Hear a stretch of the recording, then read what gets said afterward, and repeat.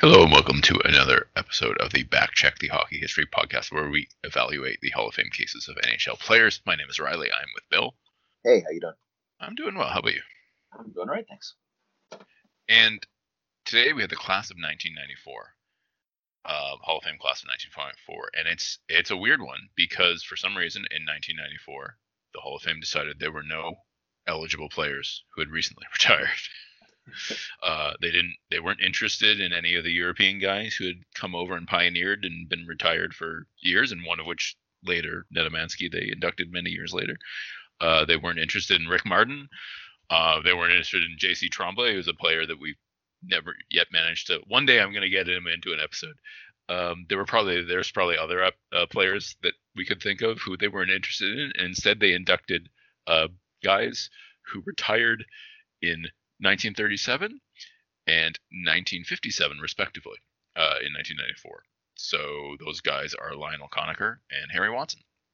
And I should point out that it's the later Harry Watson. There are two Harry Watson hockey players, one of whom was born in 23, and that's who we're going to be talking about today. And the other was born in 98. They are both in the Hall of Fame, but the Harry Watson that was born in 98 never played in the NHL. He was an amateur player, and I don't know if he ever played in the NHA. I don't think so. So this is the guy. So just in case you were confused, if you were like, wait, Harry Watson, I don't know who's thinking about that. But so we're going to start with Harry Watson because I think it's safe to say he is the less interesting of the two of them. And he played from 1941 to 1943. Then he went to the war like so many other players, and then he came back and played for another 12 seasons, so 14 seasons total, 9 quality by our modern standards. He was 12th all-time in goals at his retirement and 19th all-time in points. And he was 3rd all-time in games played as a retirement, so that would be one of the big things in his favor. Also, he barely qualifies for the Hockey Reference goals per game leaderboard, and at his retirement, he's 25th all-time in goals per game. But of course, he would no longer be anywhere near that because of the era he played in. He wasn't drafted, of course, because he played well before the draft started. Era-wise, of the 17 players to play in at least 656 games between 1941 and 1957, and if you say that's arbitrary, it's because it's 8 modern seasons. He was 5th in goals, 6th in goals per game, 12th in assists, 13th in assists per game, though he doesn't actually qualify for that leaderboard, 6th in points, and 9th in points per game. So top 10-ish player, depending, like if you look at assists, top 15, look at goals, top 5 or 6, points, top 10. And it's the original 6 era. So, I don't know what we make of top 10 player in the original 6 era. Maybe his 82 game average is a very unimpressive 45 points. On the other hand, it was a low scoring era. His 3-year peak of 46 to 49 just post-war, 60 game average of 45 points. So same average points, but way shorter season. So he definitely peaked. Playoff-wise, he was 25th all-time, in goals, playoff goals at his retirement, but not on the other leaderboards versus or points or games played. His playoff numbers are not good. So he was maybe a top 10 offensive player in the regular season. He is not that in the playoffs. 16th in goals, 43rd in assists, and 28th in points. And when you do it per game, it's worse. Wow. So he just doesn't have good playoff numbers. Did he play for a bad team? He did not. He played for the Leafs. I mean, he also played for the Red Wings. At one point, he played for the Americans. But when he was in the playoffs, he played for the Leafs mostly. And the Leafs, of course, were in the late 40s. Were the best team in the league. They won 3 cups in a row. In fact, they might have won 4 cups at one point they did win 4 cups in a row, but he missed that first one, I think. Adjusted for era helps him a lot. It bumps his 82 game average up to 59 points, so that's plus 14 points per 82 games, but still 59 per 82 is not usually Hall of Fame worthy for a winger. Yeah. Just double checking that he was a left wing and not a center. Yeah. And the versus X adjustment he doesn't qualify for assists or points, just for goals. It puts him up to 395 goals, which is obviously a lot more than he had. But as we've said many, many times, versus X adjustment likes the 30s and the 40s. Trade-wise, we're just rushing through it. Trade-wise, he was transferred from the Americans to the Red Wings in a dispersal draft when he was 19 years old, and then a little bit later, he was traded to the Maple Leafs at 23 for Billy Taylor, who had a, if memory serves, better career. Though Billy Taylor was 27 at the time, so I actually don't know if Billy Taylor had already peaked before that trade or not. I actually didn't. Billy Taylor had a bit better of a career. Anyway, Billy Taylor, should be noted, is not in the Hall of Fame. Anyway, and then at 31, he's traded to the Blackhawks for cash, but he spent a good chunk of his career with the Maple Leafs. He was a top 10 offensive player twice in 46 and 47. He was top 5 in goals once, top 5 in goals per game once. He scored 25 goals once, 20 goals 4 times. Top 10 in points once. He was in 7 All-Star games somehow. Despite all these relatively meager accomplishments, he made it to 7 All-Star games. It was a different time. There were 6 teams in the league. Man. The versus X peak adjustment, he only qualifies for the goals, and it has him for his best 7 seasons at 151st all time and best 10 seasons at 141st. And so that certainly begs a question. He won some cups, which is possibly why he is in the Hall of Fame. I was about to say he must have multiple cups. He does indeed have multiple cups. If I'm not mistaken, he has 5. Okay. Yeah. And those are with the Red Wings in 43, and then with the Leafs in 47, 48, 49, and 51. And he only had a top 3 forward role by points on a Red Wings team that lost in the first round. So he was a top 6 forward by points on 3 champions, 47, 48, 49, and he was a role player by points on the 43 Red Wings, and he was injured on the 51 Leafs that won as well. He missed over 50% of the games. Now, of course, that's by points, right? The one thing we don't know is we never know with these players who played before we were born and before there were any kinds of defensive metrics and before, there's a lot of footage, is whether or not a player like this was good defensively. However, it's pretty clear. I think one of the reasons I was racing through all that is there's not a lot of a case here, right? This is not a guy who was a star. Yeah. I mean, it's got to be the championships and maybe just reputation, right? And sort of, maybe harkens back to the golden era of when the Leafs were, winning, multiple cups in a row. And yeah. I think a lot of that sort of nostalgia for that era, probably I don't want to say the only great Leafs era, but maybe the greatest Leafs era, then I think that's maybe what gets him in, right? Yeah, so I'm going to the 48 Maple Leafs, which is when he had his best playoff performance. And 1, 2, 3, 4, 5, including Watson, there are 5 Hall of Famers on this team. They're just from reputation, there's at least one guy who had Wally Stanowski is not in the Hall of Fame and had a pretty good career. But there's Turk Broda, Ted Kennedy, Max Bentley, Silaps, and Watson. Watson is the least of those offensive players, and obviously Turk Broda is a goalie. But he's the second liner, at least by points, on that team. Ted Kennedy had twice as many points as Harry Watson did in that. Ted Kennedy's in the Hall of Fame because of his playoff career. I think it's safe to say. Yeah. And Harry Watson is not in the Hall of Fame because of his playoff career, or shouldn't be because he's not the star. I don't know if some of those other teams had more Hall of Famers, but I think you're onto something, Bill. I think there's a tendency, especially in the original 6 era, to look at these dynasties and be we got to put more of those players in because they were such good teams. And if you look at the 49 Leafs, it's Kennedy, Bentley, Broda, and then Watson's only the fourth Hall of Famer on that team, which that might seem totally reasonable to us in this day and age to have less than like 5 Hall of Famers on a team because there's so many teams. But for a lot of these original 6 teams, it's often you go look up their roster and they have like a bunch of Hall of Famers, right? And I do think maybe it was just like we got to reward somebody for being on these excellent teams, and maybe Watson was this like great defensive player. I didn't see anything in his biography to indicate that. Oh, he didn't take penalties. People like that. They like both. They like too many penalties. They like no penalties. Yeah, that's it. You're either Lady Bing or you're beating the crap out of everybody, or we don't care. Yeah.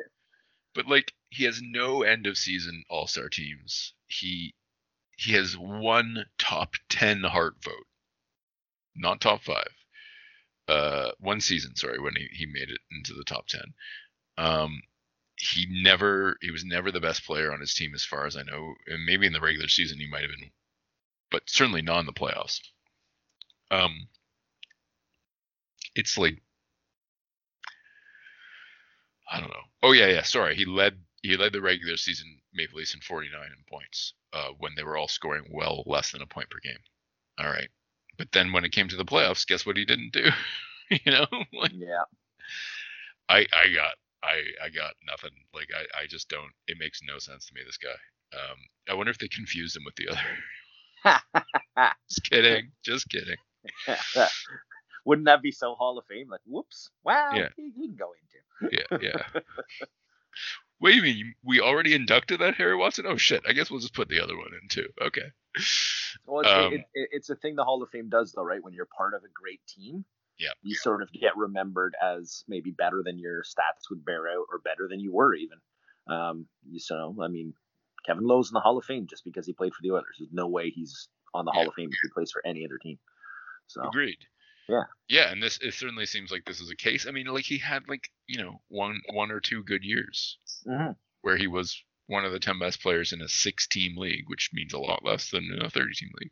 Yeah, it's like maybe the second or third best player on your team. Yeah, most likely. But like, he was on a very good team. But the problem is too, like, we never saw him play, so it's like we're and that's the thing with the Hall of Fame, right? It's like, yeah, he had a very good career. There's nothing wrong with that. It's just if you're going to keep the Hall of Fame for the best of the best, then he probably doesn't get in. But the Hall of Fame's sort of standard of the Hall of there's the Hall of Fame, but they also include the Hall of Very Good in with the Hall of Fame, right? So Hockey Reference does this thing where they like compare players, right? Like it's called a similarity score, and they use point shares.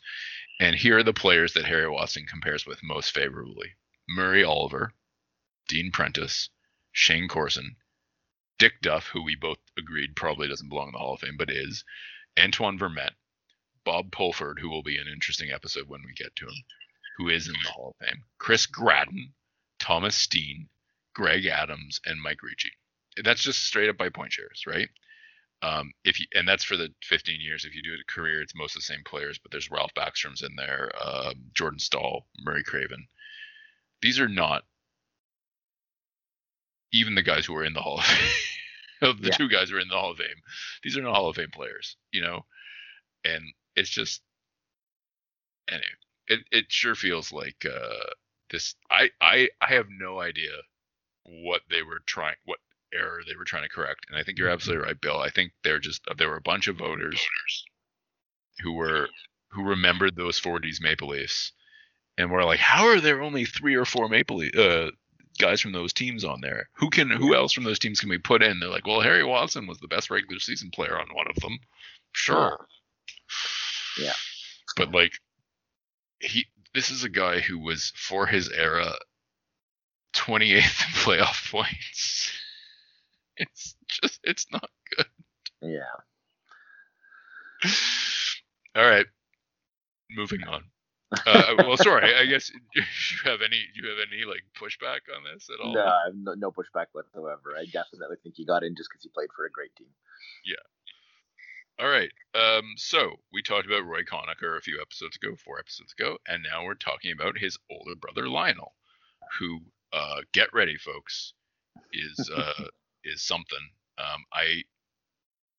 it is one of the strangest things, I think, that I was not aware. I knew of Lionel Conacher's name because he's like from this famous hockey family. I did not know anything about his incredible athletic achievements, specifically outside of hockey, which we're going to mention because this guy was something. So he played from 1925 to 37. So before he started way before either of his brothers. I believe I looked it up, and there was an 18-year difference between Lionel and Roy, and or 15 or something like that, and then 7 or 8 between Lionel and Charlie. So he played for 12 seasons, 10 of which are quality by our modern standards. He was 10th all-time among defensemen in goals at his retirement, 5th all-time in assists, and 7th all-time in points at his retirement, 16th all-time total among all skaters at his retirement, and 4th among defensemen. And he was 9th all-time in point shares at his retirement, 5th among defensemen. So he both had some offensive numbers as a defenseman at a time when nobody, there weren't a lot of defensemen scoring, and also he's just by point shares was ranked fairly well. 16th in games, but 9th in point shares. He was definitely contributing a little more. He was also 8th all-time in defensive point shares when he retired, and 4th all-time in offensive point shares among defensemen.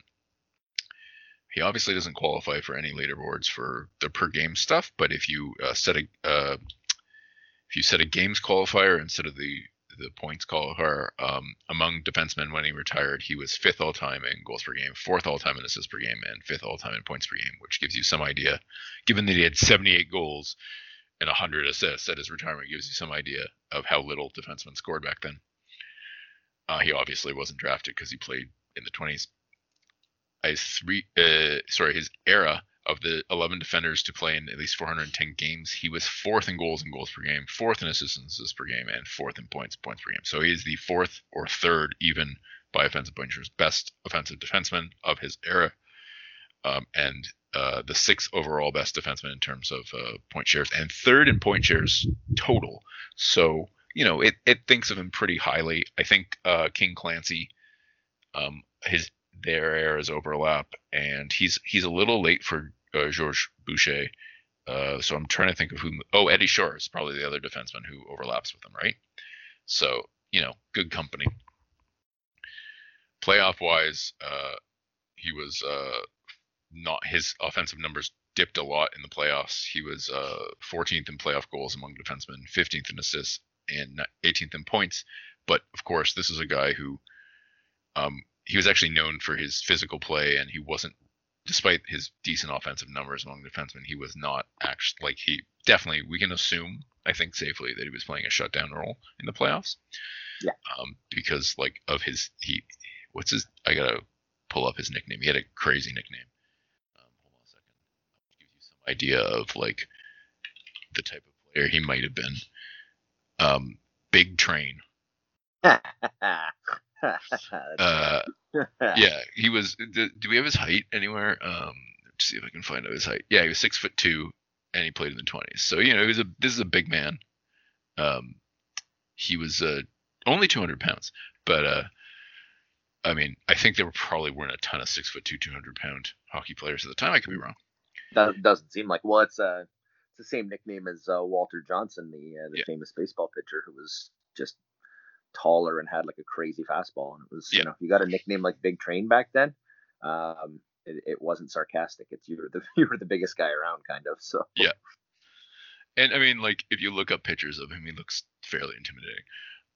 So the adjustment for error from Hockey Reference really helps him a lot, because it always does for players who played then. It bumps him up to 492 points as opposed to 186, and that puts him at an 81 point per 82 game average, which is of course silly because there's no way. And that is 51 points better than his real 82 game average. So, that's silly. He doesn't qualify for the versus X adjustment because he just didn't score enough. Weirdly, he was traded a whole bunch of times. First, he was traded at 25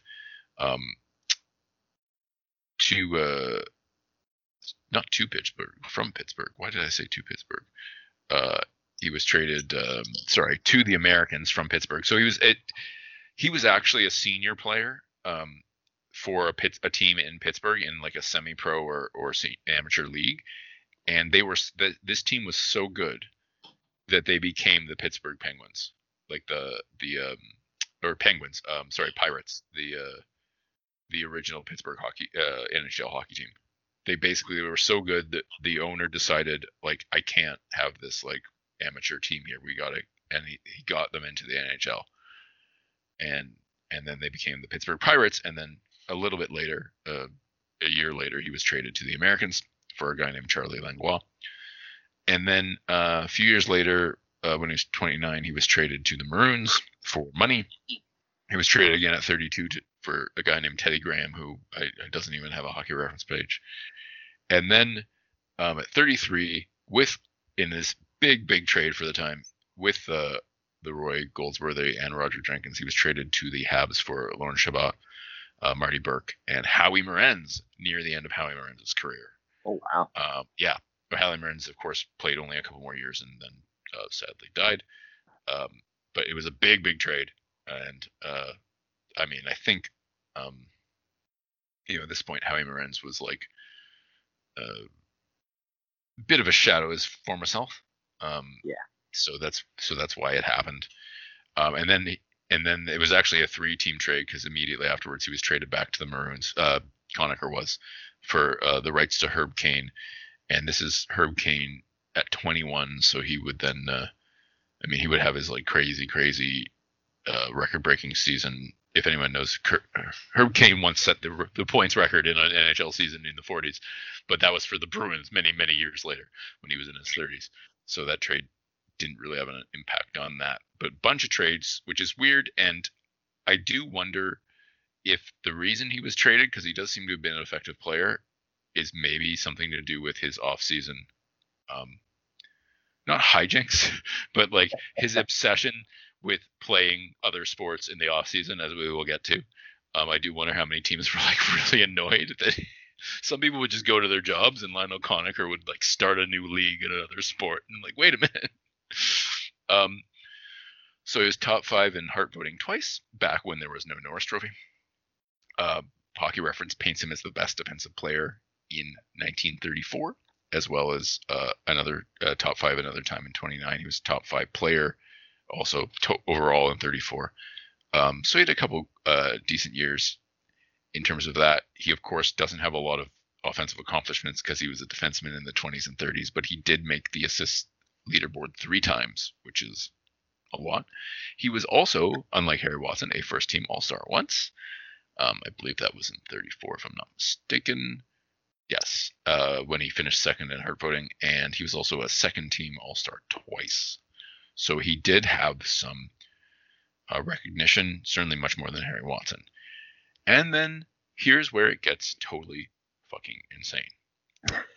In 1950 or 51, he was voted Canada's greatest male athlete of the half century. Wow. And here's why. I'm going to go in alphabetical order from the different sports because there's too many of them to like order it. So once, supposedly, he was competing in the Toronto. I say supposedly because I never know how real these stories are. But he was competing in the Toronto City Baseball Championship, just the local city one, not provincial or anything else. And he hit a triple that won the game. He then traveled across the city where he found his lacrosse team in the provincial championships down 3-0.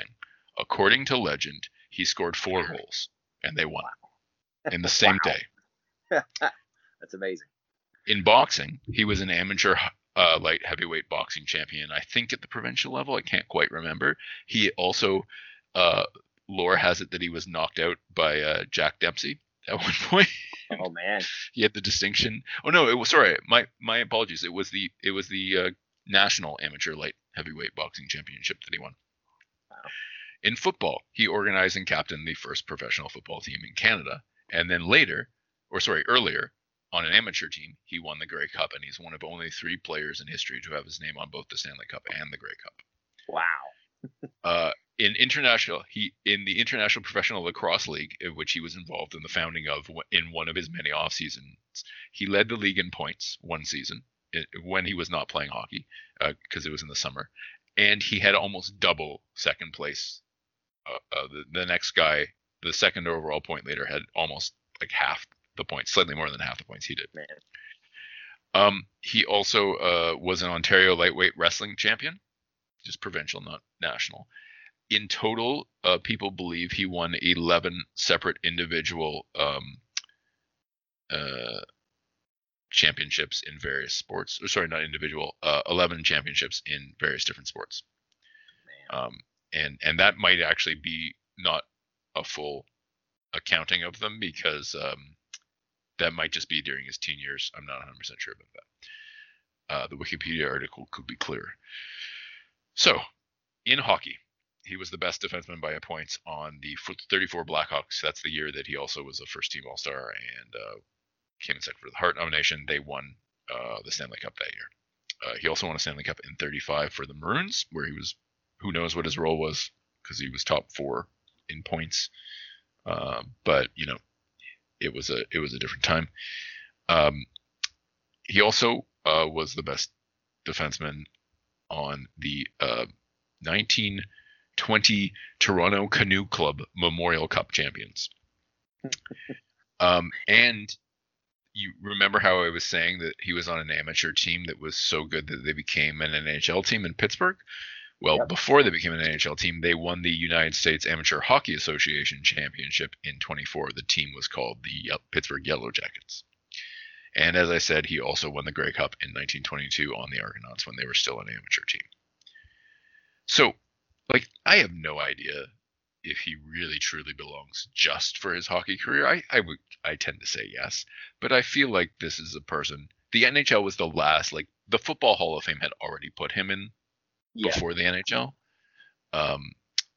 And I sort of think that was like he made the Canadian Football Hall of Fame. Sorry, not the pro. In 64, and he made the Lacrosse Hall of Fame in 65, and it took the Hockey Hall of Fame another 30 years to put him in. I understand that there were many multi-sport athletes in the 20s, but like, this is fucking ridiculous. Like, yeah, that's pretty wild. He sounds kind of like an old timey Bo Jackson, yes, something like that, where it's like no matter what he did, he was the best at it. Like, you know, like just, you know, Bo Jackson played 2 sports professionally. You know, was like a sprinting champion in college. Probably could have played just about any sport you wanted him to. You know, and then this guy played, you know, that's the thing. It's so many of them too. It's like a lot of guys are very good lacrosse players who are good hockey players. The skills seem to be quite transferable. Yeah. But he's also a great baseball player. He's also a great football player. Like, it just sounds to me like he was just a phenomenal athlete. And not to mention a boxer and a wrestler. Absolutely, yeah, and like freakishly strong too. Yeah. So it's like he was just good at every single sport he played in, and not just like oh, you're good at this one too. Like, it's like you're dominant at every sport because you're just that good of an athlete. Yeah. It really, one of the things I was trying to think about when I was doing his research is like, why had I never heard? I'd heard of Lionel Conacher, the NHL defenseman. I had never heard of Lionel Conacher, the like greatest athlete in Canadian, like the first half of the 20th century, you know, in Canadian sports. Like, you could argue, if you were doing it by versatility, you could argue he possibly is the greatest Canadian athlete of the 20th century. If it's by versatility and not by, like, you know, one specific dominant sport. Yeah. And like, I'm like, why have I never heard of this guy? But he won that. He was designated the athlete of the half century in like 1950 or 51, and he died in 54. Oh, and I was thinking, sorry, go ahead.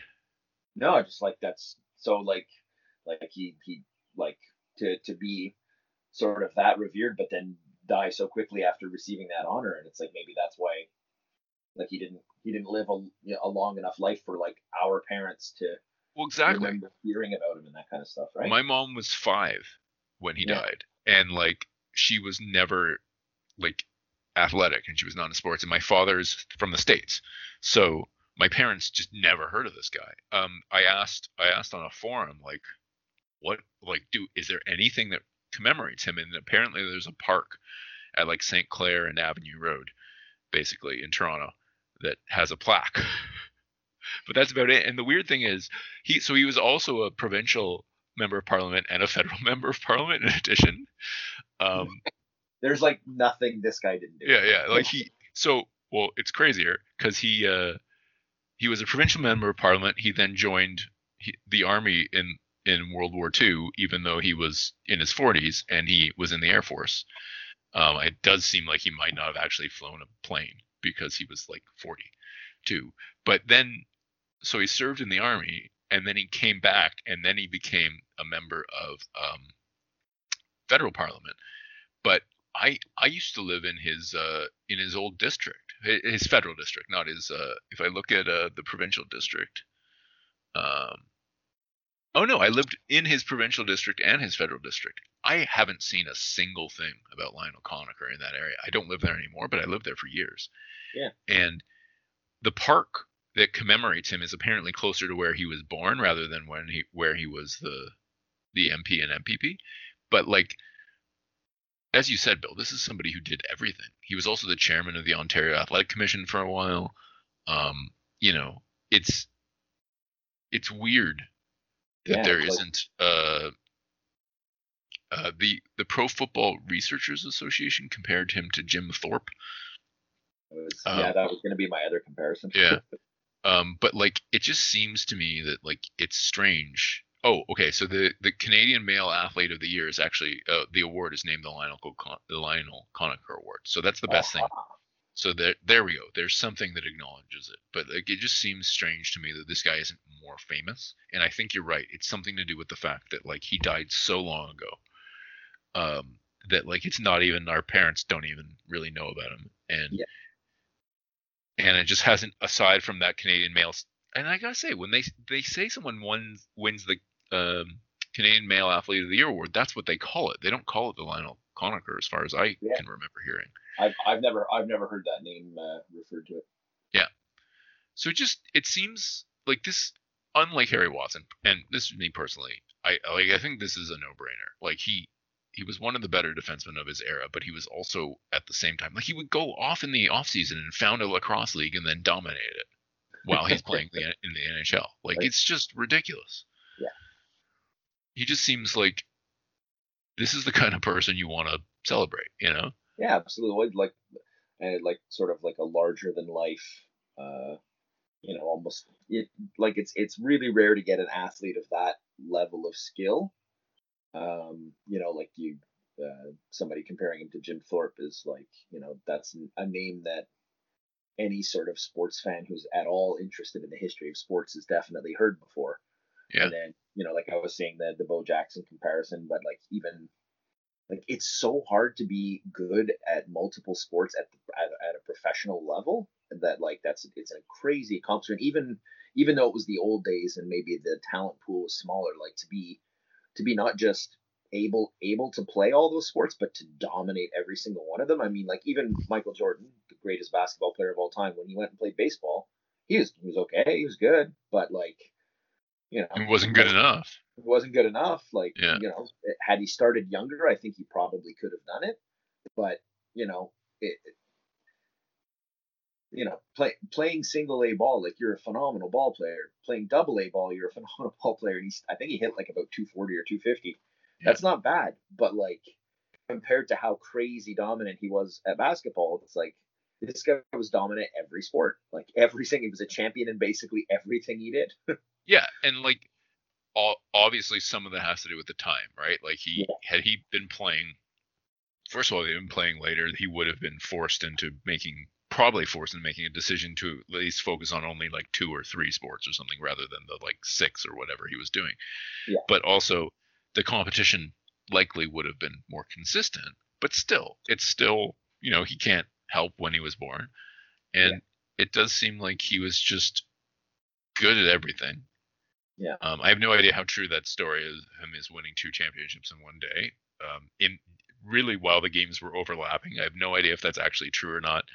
The source is what is the source any good? I didn't even. I enjoyed the story so much I didn't want to find out. I mean, it was in the Sun in 1950. So given that it was like literally like 40 years later, it probably Yeah. isn't true.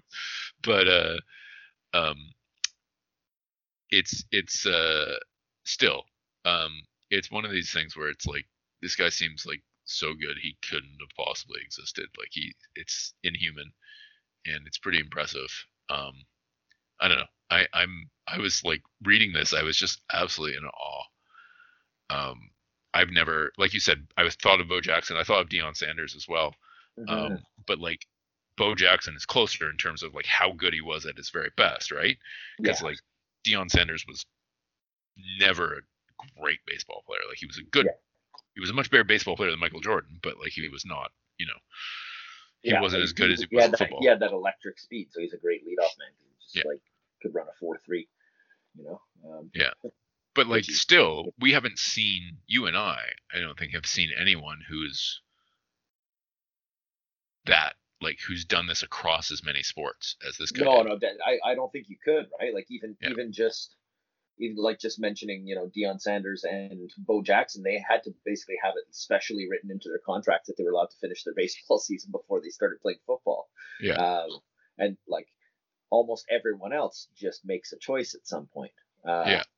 And there's many football players who can also play baseball. Tom Brady was famously drafted by the Montreal Expos, but never played baseball. Yeah. Um, Danny Ainge, the basketball player, was drafted by the Toronto Blue Jays. yeah, Tom Glavine was drafted by the LA Kings. I did not know Uh, that. That's yeah, cool. yeah, yeah. He was a hockey player as well, but he was just so much better at baseball I think he made the right choice. Yeah, To yeah, put him in yeah. the No Hall of kidding. Fame. No shit. Um, but yeah, there's a lot of guys, but especially it sort of seems like the football baseball thing is much more common because those seasons don't overlap in college, so you can play both. You play baseball in the spring Yeah, and into the summer, and then you play football in the fall, so you can yeah, actually be a two-sport athlete in college. So that's sort of the American split that you get, and you can't get like football basketball players because their seasons are concurrent, so there's just no way for them to do it right. yeah. Otherwise I think you would probably have a lot more, especially guys who are tight ends now. That's sort of the big thing now. A lot of guys who end up being tight ends in the NFL have some sort of a basketball background because they're just so good at like jumping up for rebounds. Well, they're really good at jumping up in the end zone to catch a touchdown pass. But to have some people are just athletes no matter what sport they play. But like you said, they have to make a choice nowadays. They can't play both, um, and they try to. I think these days sort of try to pick the one that they think they're going to be like a superstar at, so they can make sure they make a lot of money. Um, I think Bo Jackson is the only one that we can think of who was like elite at both sports. Like Well, he could so have just played baseball, and had he not been injured, probably been a Hall of Famer. And he could have just played football, and if he hadn't been injured, he could have been a Hall of Famer. so the other thing that someone might mention to me was also the winter summer Olympic athletes, right? People who will Mm-hmm. do like a common thing would be like cycling and then like cross country skiing or something like that, right? So Yeah, there are like people who. Sorry, go ahead. Clara Hughes very Yeah, famously, yeah. did cycling and speed skating. So He's getting it. Yeah. So there's that, but it's still really rare, and it's still hmm just two sports usually. And yeah, it's just so while we're talking about this, I did want to mention that Tom Glavine, when he was in his let me do bad wow, was he, yeah, so he was like in his 40s. He actually played one ECHL game as a like stunt. huh. He did not have any points. Anyway, I did not know that, but that's cool. But like it just seems like these these five, one, two, three, yeah, these five sports at least that we know of, that he was good at all of them and great at all of them, really. Yeah, It just seems like it's something will never happen again, right? Like just yeah, because of what you're talking about, both in terms of being forced to choose in terms of overlapping seasons, but also in this day and age, it's like there's a lot of pressure for the very best to concentrate, on that sport to exclusion of everything else, including Yeah. their like social life and that kind of thing, right? Yeah. So it's hard to imagine someone having the time to practice 5 sports into their 30s, Yeah. at a professional or the very high amateur level in the case of some of his sports. Anyway, I'm glad I'm glad they inducted him in '94 because I was able to learn about this guy who is nuts. Yeah. Do you have anything else to say about him? I don't know, but it's I'm when we thought it was going to be an old timer episode, be like, oh, this one might be a little bit, we might have to sort of scratch for something interesting to say about these guys, but it did not prove to be the case. Yeah, I mean, had it just been Harry Watson, it would have been like, what the hell is happening? Why did they do this? But it I have no idea. I mean, I think you're right about Harry Watson. I think it was because of the team he was on. But it's like interesting to me that one guy who was inducted probably should have been inducted like, when the hall opened, or the Yeah. hall opened in the '40s, so maybe a little bit later. But like, when Canada was proclaiming Lionel Conacher as its athlete of the half century, Yeah. it might have been a clue to the Hall of Fame to be like, yeah, induct this guy. Whereas the other guy, it's like, why are you here exactly? Oh well. Yeah. So Harry Watson, I assume we're both a no, That's a no. and Lionel Conacher, Yeah, it's a big yes. yes. So we will be returning to some normal, recently retired players next episode for the class of '93, and it's gonna be a normal size class too, so that should be fun. So we hope you will tune in to that episode with four people going to the Hall of Fame. Imagine. Oh man, I'm gonna have to get a couple of beers for that episode. Can you believe it? They're inducting the number of people they're allowed to. It's crazy. All right, so we hope you enjoyed this episode, and we hope to see you next episode. Take care.